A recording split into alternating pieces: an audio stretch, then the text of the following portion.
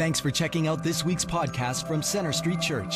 We pray it blesses, encourages, and inspires you.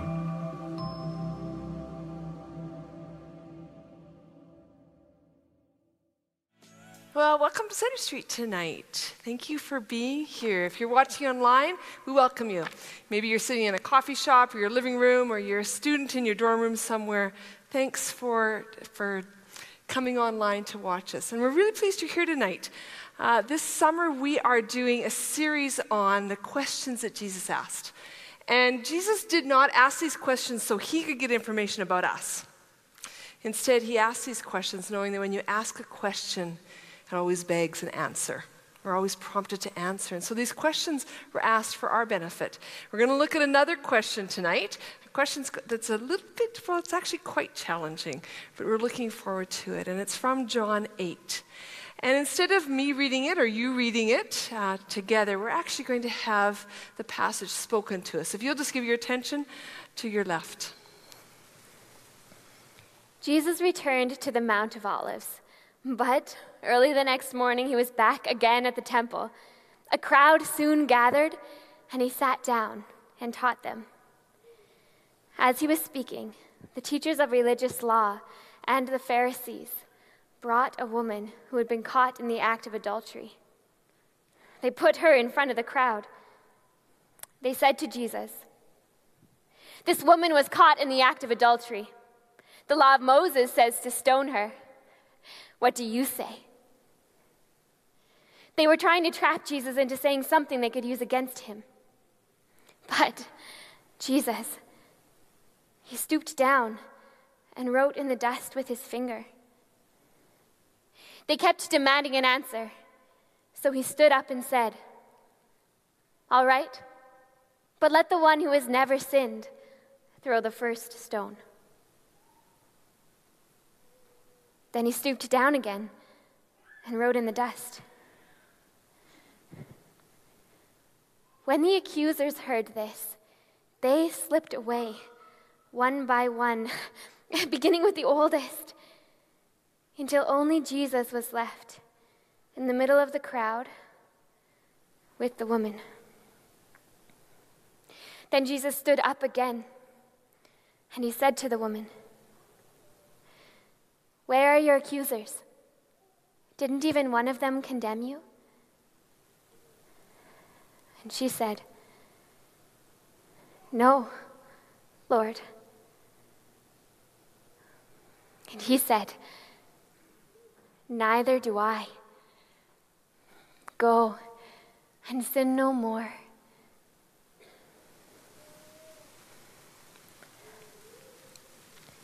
It's quite the story. A story of rocks, a story of grace, and a story of freedom. I invite you tonight, let's enter into this story.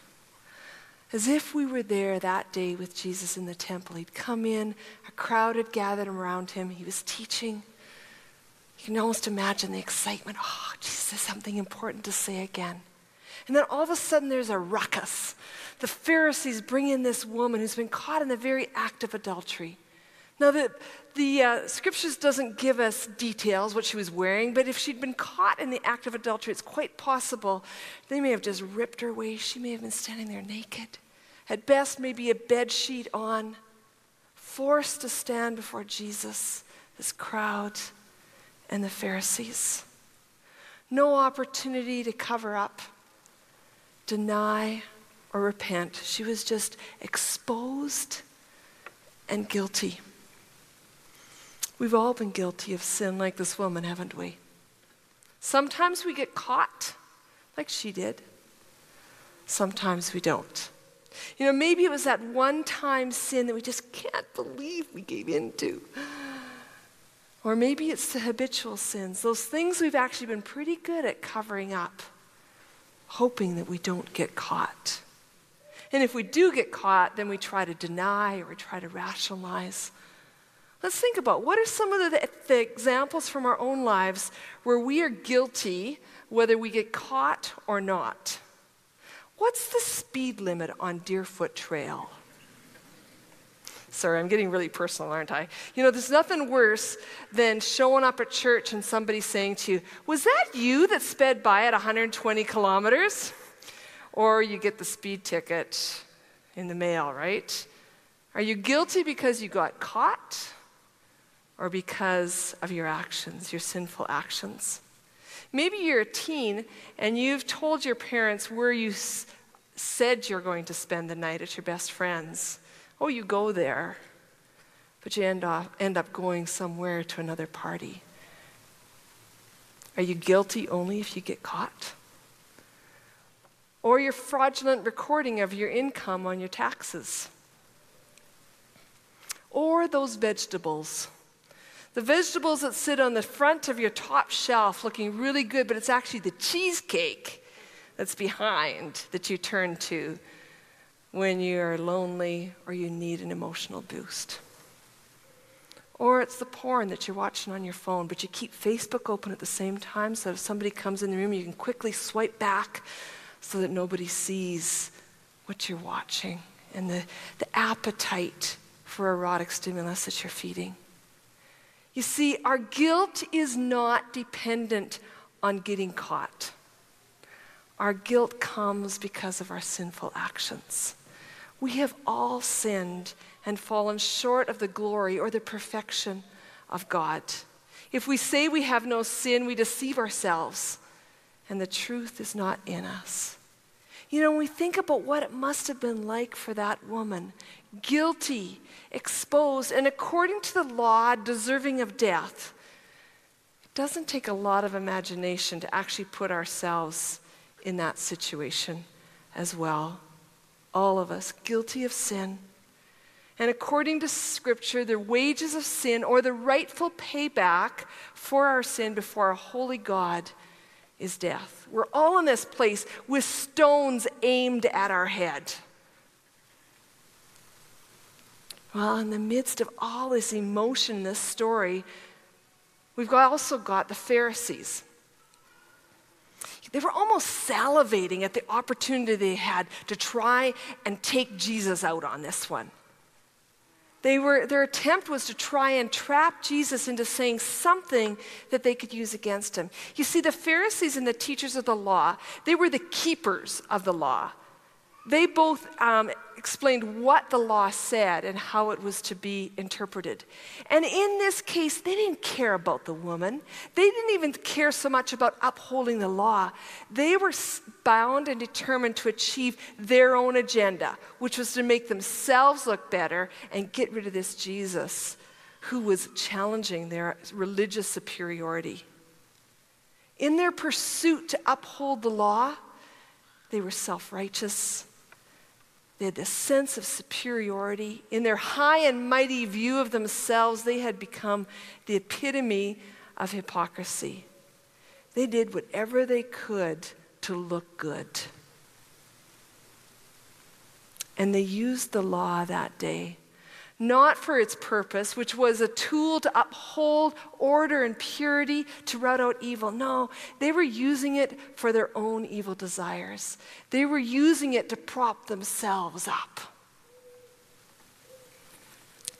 Well, let's place ourselves in the story. Those rocks that the Pharisees were holding. Do we ever hold rocks? No, I mean, that was pretty cruel. I would never do that. I'm pretty hard on Pharisees sometimes. But as I was thinking about this message, I was reminded of a story, something that happened to me. I'll never forget the Sunday morning, I got a phone call.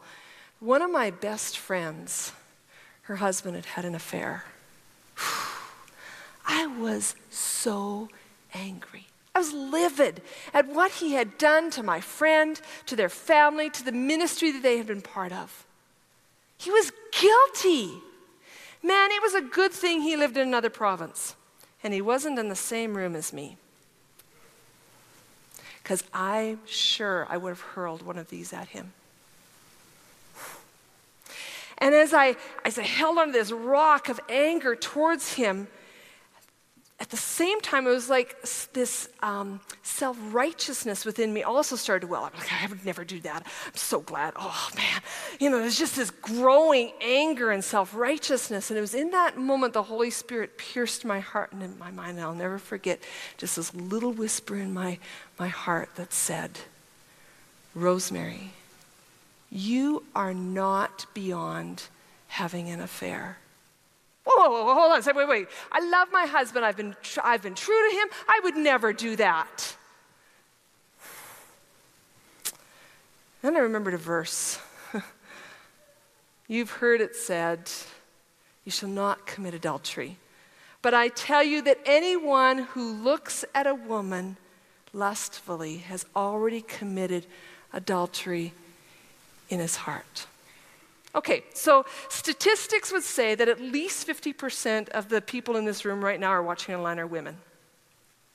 And women, I am one of you, so I hear this verse and I think, yeah, that's right, there goes those men again, always thinking about sex.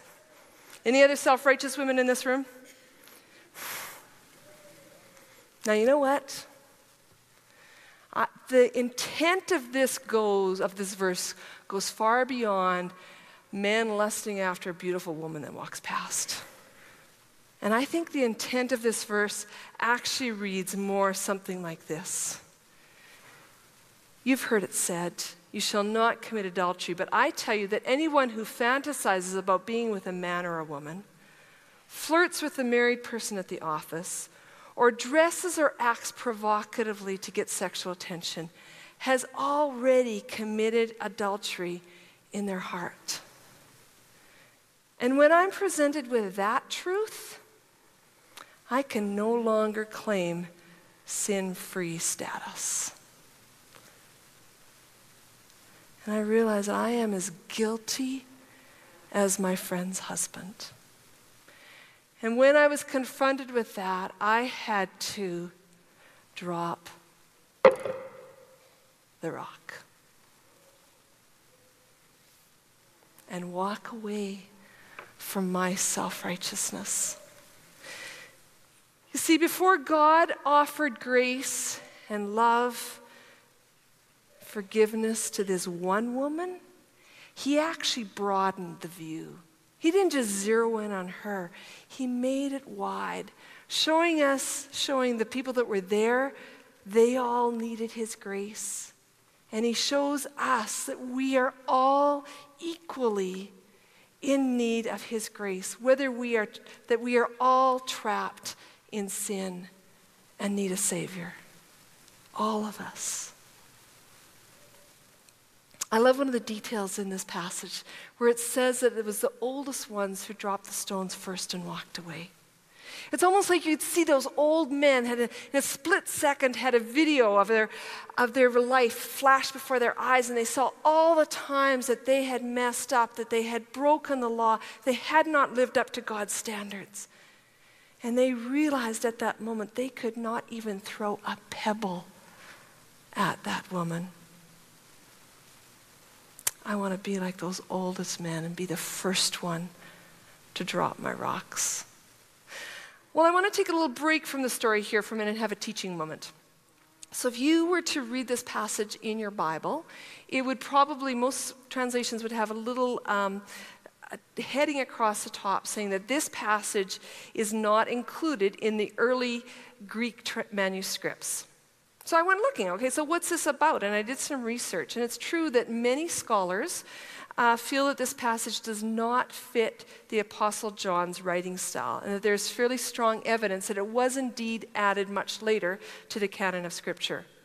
But for many of these same scholars, there's also overwhelming support that it be included in our modern translations. Why? Because it is such a strong example of the gospel. There is nothing in this story that goes against Jesus' other teaching, and there's nothing in this passage that contradicts other passages in Scripture. In fact, it mirrors some passages very, very closely, one of which is Romans chapter 1. And in that chapter, Paul, writing to the Romans, he says that he's making a very strong argument against sexual sin, including homosexual sin. He goes into detail about how people have gone against their created identity and have given themselves over to idol worship, which leads them to do things with their bodies that goes against God's design. Now, I want to read the next 5 verses after that, the last 5 verses in Romans chapter 1, because it extends the reality of our sin beyond sexual sin. Listen to what it says. Since they thought it foolish to acknowledge God, he abandoned them to their foolish thinking and let them do things that never should be done. Their lives became full of every kind of wickedness, sin, greed, hate, envy, murder, quarreling, deception, malicious behavior, and gossip. They are backstabbers, haters of God, insolent, proud, and boastful. They invent new ways of sinning and they disobey their parents. They refuse to understand, break their promises, are heartless, and have no mercy. They know God's justice requires that those who do these things deserve to die, yet they do them anyways. Worse yet, they encourage others to do them too. That's a pretty extensive list, isn't it, of sins? But before we have any amount of self-righteousness, I actually want to read the next verse. So what follows that? Listen closely. You may think you can condemn such people, but you are just as bad. And you have no excuse. When you say they are wicked and should be punished, you are condemning yourselves. For you who judge others do these very same things. We are all sinners. We are all guilty.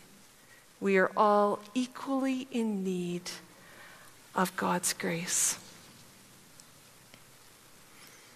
Now, as we move on further into this story, I want us to focus on how Jesus responds to the woman. There's a couple things that Jesus does not do. The first thing that he does not do is he does not rewrite the rule book. He doesn't say to this woman, "Oh, I know you've had a really hard life. I understand your dad was pretty mean to you. You've been hurt so badly you couldn't help yourself. He was a really good man you were in bed with. Your friends are all sleeping around. Culture says it's okay. I know my standard is pretty high." It's hard, isn't it? Nope. Jesus did not make excuses for her behavior, and he did not rewrite the law of Moses. Listen to Jesus' own words from Matthew. Don't misunderstand why I came. I did not come to abolish, that means to tear apart or get rid of, the law of Moses or the writings of the prophets. No, I came to accomplish their purpose. That means give it its full intent. And I tell you the truth, until heaven and earth disappear, not even the smallest detail of God's law will disappear until its purpose is achieved. I love how one author put this. He said, Jesus did not trim God's standard to fit whatever chaos we have in our lives. Let me say that one again. Jesus did not trim. I mean, he didn't cut it back. He didn't reduce it. Jesus did not trim God's standard to fit whatever chaos we have in our lives. The law was not adjusted. Jesus came to uphold the law. In fact, he actually expanded it by saying it isn't just about what you do, it's about what's in your heart and what's in your mind as well. And another thing that Jesus did not do, second thing, is he didn't tell her first that she had to stop her behavior. Now, unlike some of the other encounters we read about in Scripture, like, for instance, the rich young ruler, where Jesus very bluntly said, "Go and sell everything you have, give it to the poor, and then come and follow me." And there's many times that Jesus is blunt. But in this example, in this story, he was blunt with the religious leaders, but he was full of grace and love and mercy for this woman. So what do we take away from this for ourselves? We need to apply the law to ourselves. We need to deal with the sin in our own lives. Jesus warns us elsewhere about focusing on the speck, the little piece of dirt in someone else's eye when we've got a big honking log in our own. So after we've dealt with the sin in our own lives, then we come with grace and truth and love that's undergirded with truth to other people. And I think we often think we either have to have grace or truth. It's one or the other. But in actual fact, there is no love without truth. If we just focus on truth, we risk being like the Pharisees who uphold the law, but there sure isn't very much love. Or if all we do is love and we change or reshape the truth, then that's not true love either. I want us to read together 4 or 5 verses from 1 Corinthians 13, the love chapter. And as we're reading it, I want you to take special note of what it says about truth and love. So let's read this together.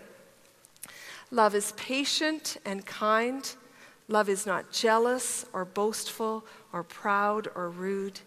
It does not demand its own way. It is not irritable, and it keeps no record of being wronged. It does not rejoice about injustice, but rejoices whenever the truth wins out. Love never gives up. Love never loses faith, is always hopeful, and endures through every circumstance. I'm going to be really honest with you. This pairing of truth and love is challenging for me.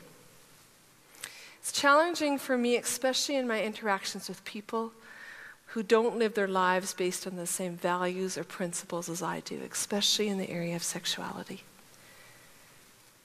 I had gotten to know a young man over a course of a couple years. One day I got a random Facebook message from him and said, "Rosemary, can we meet for coffee? Got something I'd like to talk to you about."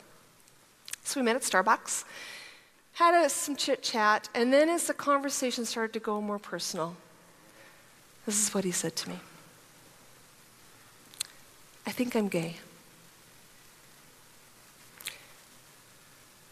The angst inside of me was intense. Oh my goodness, what am I supposed to say? My mind was racing, trying to figure out what Bible verses I could share with him. And at that moment, I flipped from being a friend, listening to his story and his reality, to someone needing to make sure that he knew the law and how he was to obey it. I deeply regret that I missed an incredible chance that day to show love and empathy and mercy for that young man. I was so intent on upholding the law of which he already knew. He'd grown up in a Christian home. He'd gone to church all his life. He'd been to Bible school. He knew his Bible. And I was coming at him with the law, and what he needed was love. How do I know he needed love? Well, he told me his story of pain and profound loneliness, a story of rejection by his family and his church, suffering under condemnation. Christians were hurling stones at him. Well, we met one more time about 6 weeks later, same Starbucks. But this time that young man was sitting across from me presenting as a woman. Clothes, makeup, even the figure of a woman. He had found love in another community. If I could do that again, I would try to understand what he was going through. What was going on in his heart? I would have tried to have walked with him as he explored what God's good plan, God's best plan for his life really is. As Christians, I think we so often first desire to stop or change the behavior. But Jesus shows us in this story that when we extend love, love changes the heart. And when there's a changed heart, then that results in a changed life. You know, since that time, I've met and spent time with a number of people who struggle with same-sex attraction. And what I'm learning from them is that it's a true gift of love if we are able to come with a humble and gracious attitude, a willingness to listen, and to get to know them as people instead of an issue or a project. I suspect that if more people who were trapped in all kinds of sexual sin, including pornography, sexual addiction, homosexuality, fantasy, masturbation, and I'm not just going to point my finger at sexual sins. Let's include lying and gluttony, envy, pride, gossip, slander. If people knew how much God loved them, and that he doesn't condemn them, but he died for them so they could be free.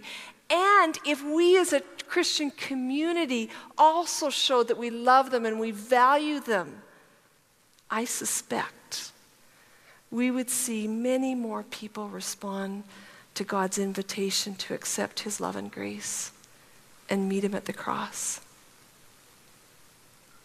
I want to share another story with you. This one's from a family that I know very well. It's a story of how God used radical love and some unconventional actions to show his love. This couple had raised their family in the church and to know about God, to love God. But one of their daughters made the choices in her teen years to go against her faith. Her heart had moved far from God. She'd quit going to church. She was angry with Christians, including her parents. And at that point in her life, she wanted nothing to do with Jesus. She started dating a fellow, and he was an atheist. In fact, he was vehemently against Christians. Anything that those parents gave their daughter that had to do with God or Christianity, he forced her to throw it out. Now, the dad found out that his daughter and this man had plans to move in together. His heart was broken. That wasn't what he wanted for his daughter.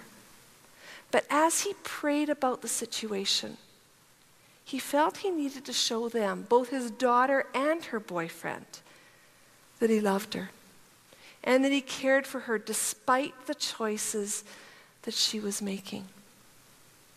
And so he did something pretty radical. He went over on moving day and helped them move in together. He didn't use that chance to tell them they were making a mistake or that they were going against God's law. When he told me the story, he said she understood that what she was doing. She understood that she was going against God's best for them. And he said, I just felt I had to show love. I had to show kindness. And that I strongly believed that somehow God was going to use that act of kindness. That couple, that young couple, they are now full-time missionaries. How did that happen? Well, that staunch atheist boyfriend said that it was his girlfriend's father's act of love and kindness that was what started the process of breaking down his walls of hatred towards God. Over time, he surrendered his life to Jesus. His wife turned back, and their family has been forever changed. May we be givers of such love. May we find ways to show kindness and grace. Maybe that's to our family members. Maybe it's our neighbors, our coworkers, and maybe even people we aren't comfortable hanging around. May we make them feel welcome in our homes, in our church, in our hearts, while they are still caught in sin. You see, Jesus' response to this woman is actually a foreshadowing of the cross, of what's going to happen on the cross. The sinless one, Jesus, the only one who could have picked up a stone, didn't. Instead, he shows her love and mercy and unmerited grace by pronouncing that he does not condemn her. God demonstrates his own love for us in this, that while we were still sinners, Christ died for us. And that's what the cross is really all about, isn't it? This woman did not have to spend a year proving that she wasn't going to sleep with anybody who wasn't her husband before Jesus would say, I don't condemn you. She didn't have to get herself all cleaned up. No, it was right in that moment that Jesus said, I do not condemn you. It was at that moment, just like for us, when we go to the cross, we don't come clean. We don't come free of sin. We come burdened, carrying all those things that we've done that have gone against God's good plan for our life, his commands, the ways we've hurt others, the way we've hurt ourselves. And we come burdened, and God says, Jesus says, I'm here, and let's do an exchange. I'm going to take all your sin. I'm going to take that from you. And in its place, I'm going to give you my righteousness. That's a pretty sweet deal, right? We give God our sin, we give Jesus our sin, and he gives us his righteousness. The great exchange that happens at the cross. The good news. When he says, I do not condemn you, he's saying, I am forgiving you for everything. There is nothing that you have ever done that falls outside of God's forgiveness when we bring it to the cross and give it to Jesus. So Jesus proclaims upon us, I do not condemn you. But you know what sometimes happens? We move back to this pile of rocks. And we actually start to pick up them and throw them at ourselves. Right? It's called self-condemnation. Oh, I can't believe I did that. I was so stupid. I just can't forgive myself. My heart always breaks. I'm sitting with a woman that describes to me how she's had an abortion. Maybe it was 6 months ago, 5 years, 10, 20, 40 years ago. And to hear her say, I believe that Jesus forgives me, but I just can't forgive myself. Listen to what 1 John 3:20 says. If our hearts condemn us, we know that God is greater than our hearts, and he knows everything. You see, when we bring our sin to the cross and we give it to Jesus and he puts his righteousness on us, he clothes us in righteousness. It's done. It's complete. We don't have to forgive ourselves. In fact, nowhere in Scripture does it tell us to forgive ourselves. It says, when you confess your sins, he is faithful and just to forgive us and to cleanse us from all unrighteousness. That's complete. Everything that we've ever done, he takes when we give it to him, and we don't have to carry the burden anymore. All we have to do is walk in the freedom that he offers us. Because not only does Jesus say, neither do I condemn you, the next part says, go and sin no more. In those 5 words, go and sin no more, 5 words, Jesus is upholding both love and law, grace and truth. Now you may be wondering, why do we have a coyote trap on the platform? I can honestly say I have never spoken before with my hand on a coyote trap before this weekend. You know, I think sometimes we think of that statement that Jesus made, go and sin no more, almost like we were a mother with, let's say, a little boy, rambunctious, and he had a new pair of pants on. He goes outside, comes back in. It's got grass stains on it. There's a tear in the knee. The pocket's ripped, and she looks at him and says, "Don't do that again." That's not the attitude that Jesus has. Instead, it's almost more like he looks at this woman like let's say a little bunny rabbit caught in a cage of her own making. He doesn't make excuses for her. She got in that cage. But she's in the cage and she's trapped. She's trapped in sin. And he says, I want you to not sin anymore. I am actually going to free you. Now, go and sin. Don't, get out of here. This is going to kill you. Satan has come to steal, kill, and destroy. That's what this represents. When we're trapped in sin, life does not go well for us. And Jesus says, I know that. So I actually want to free you. I've freed you. I haven't condemned you. I've taken your sin from you. Now go and sin no more. Go and be free of all the things that have trapped you. But if you're like me, sometimes I'm like a 3-year-old with a temper tantrum. I don't want to do it that way. Or maybe more like a cocky teenager. I can figure that out myself and do it my way. But when Jesus gave his commandments to his people, listen to what it says. You must always obey the Lord's commands and decrees that I am giving you today for your own good. Well, you mean he wasn't just arbitrarily making them because he was a big mean God? No, he gave us these commandments for our own good because he knows what happens when we're caught in a trap. Life gets pretty small. And he says, I actually want to free you. Go and be free. You know, he made this same offer to the Israelites. Look at this passage from Deuteronomy.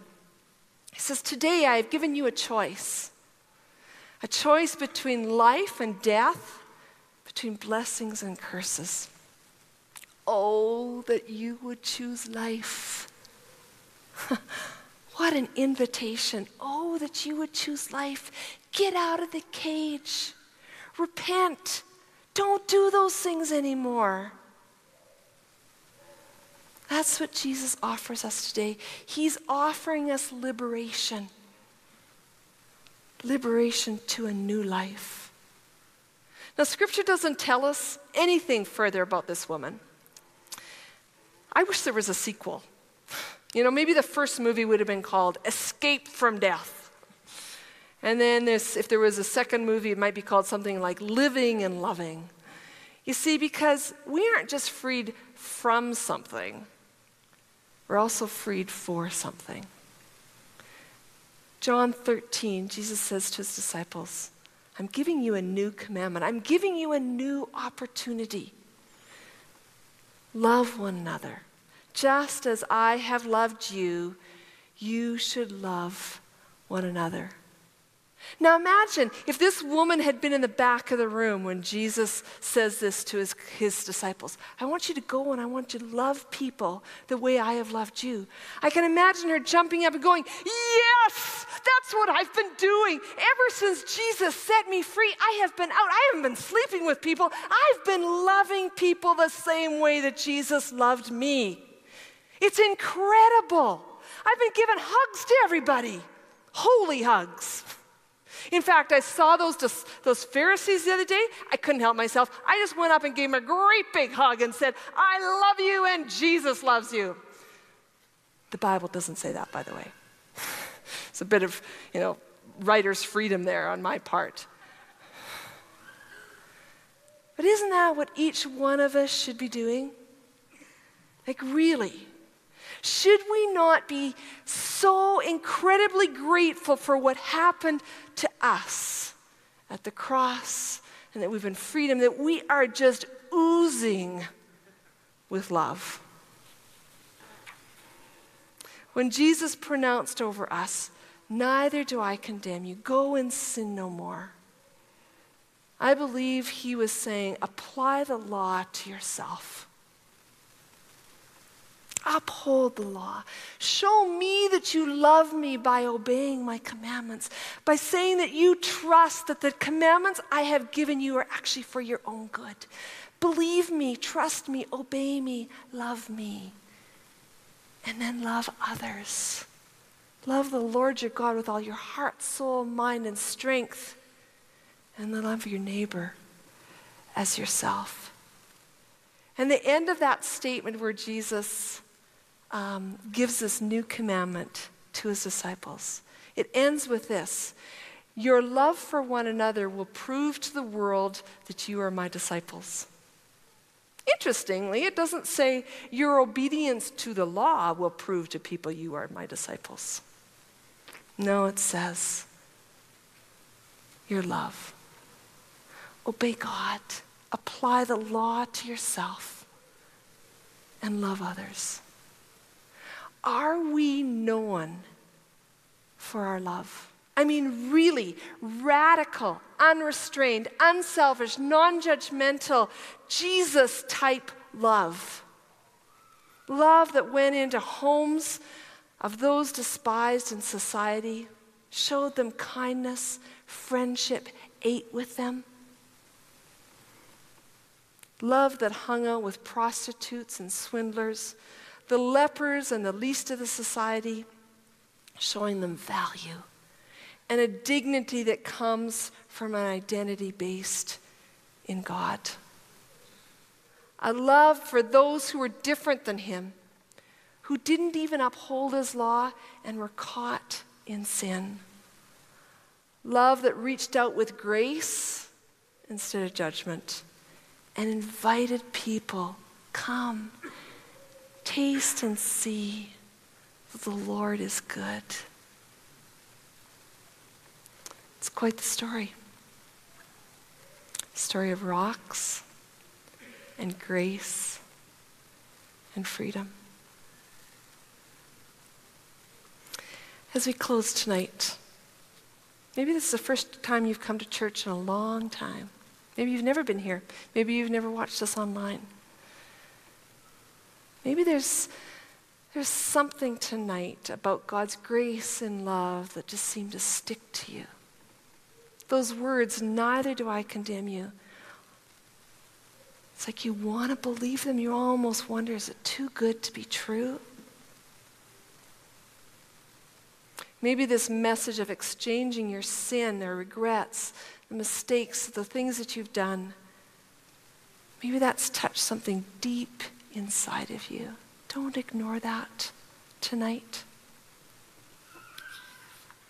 You know, when God gives me the words to say a message like this, I speak them in obedience, trusting the Holy Spirit knows the needs of each person that's going to hear it, whether you're in this auditorium or you're online.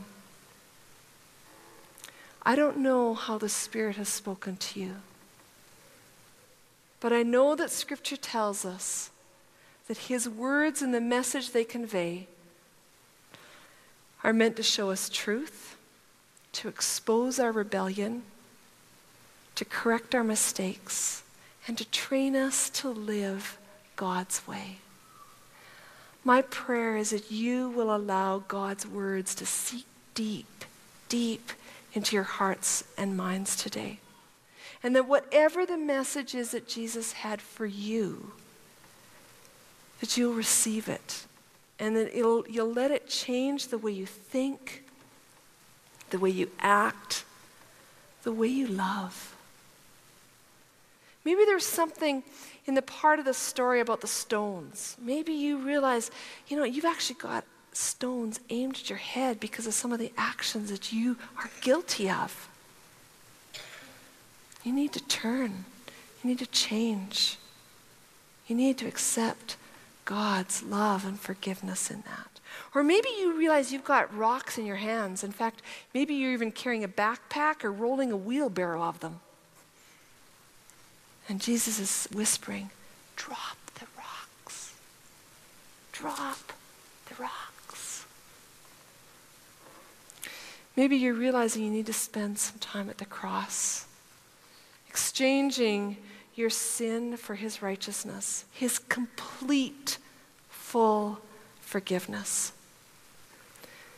Maybe you've been hanging out in a cage, trapped in a sin, and the invitation today to go and sin no more has actually created just a little glimmer of hope in you that there is life to the fullest outside the cage of sin.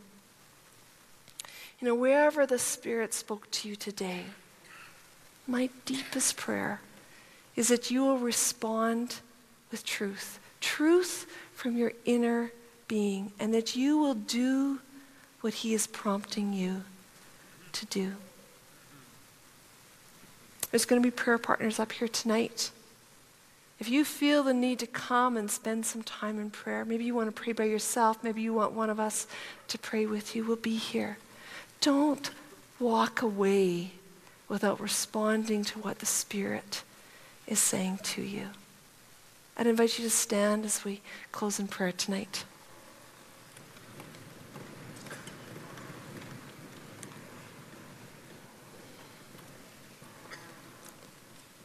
Let's pray.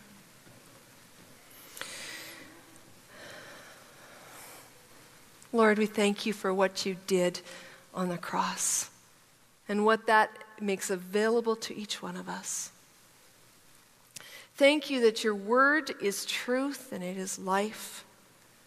Lord, may the words that were spoken tonight bring about change that helps us to be more like Jesus. May each of us look to you, the maker and the perfecter of our faith, to enable us to live a life that is based on truth, proving that we love you because we trust you and obey you. And then, Lord, help us to love others. Lord, show us how to love others. People in our families, people in our communities, our neighbors, our coworkers, people here in our church. Help us to be extravagant, reckless lovers to the people that you love. And thank you that your love excludes no one. We ask for faith, hope, and love, knowing that the greatest of these is love. So we leave tonight hearing your words again, Lord, spoken over us as a challenge, as hope, as your truth. Where are your accusers? Didn't even one of them condemn you? Neither do I condemn you. Go and sin no more. In the powerful name of Jesus, amen. Amen, and God bless you. Thanks for listening. We hope this message has impacted you. We'd like to challenge you to take it one step further and get connected. For any questions or prayer, please visit our website at cschurch.ca. You can also like us on Facebook or follow us on Twitter.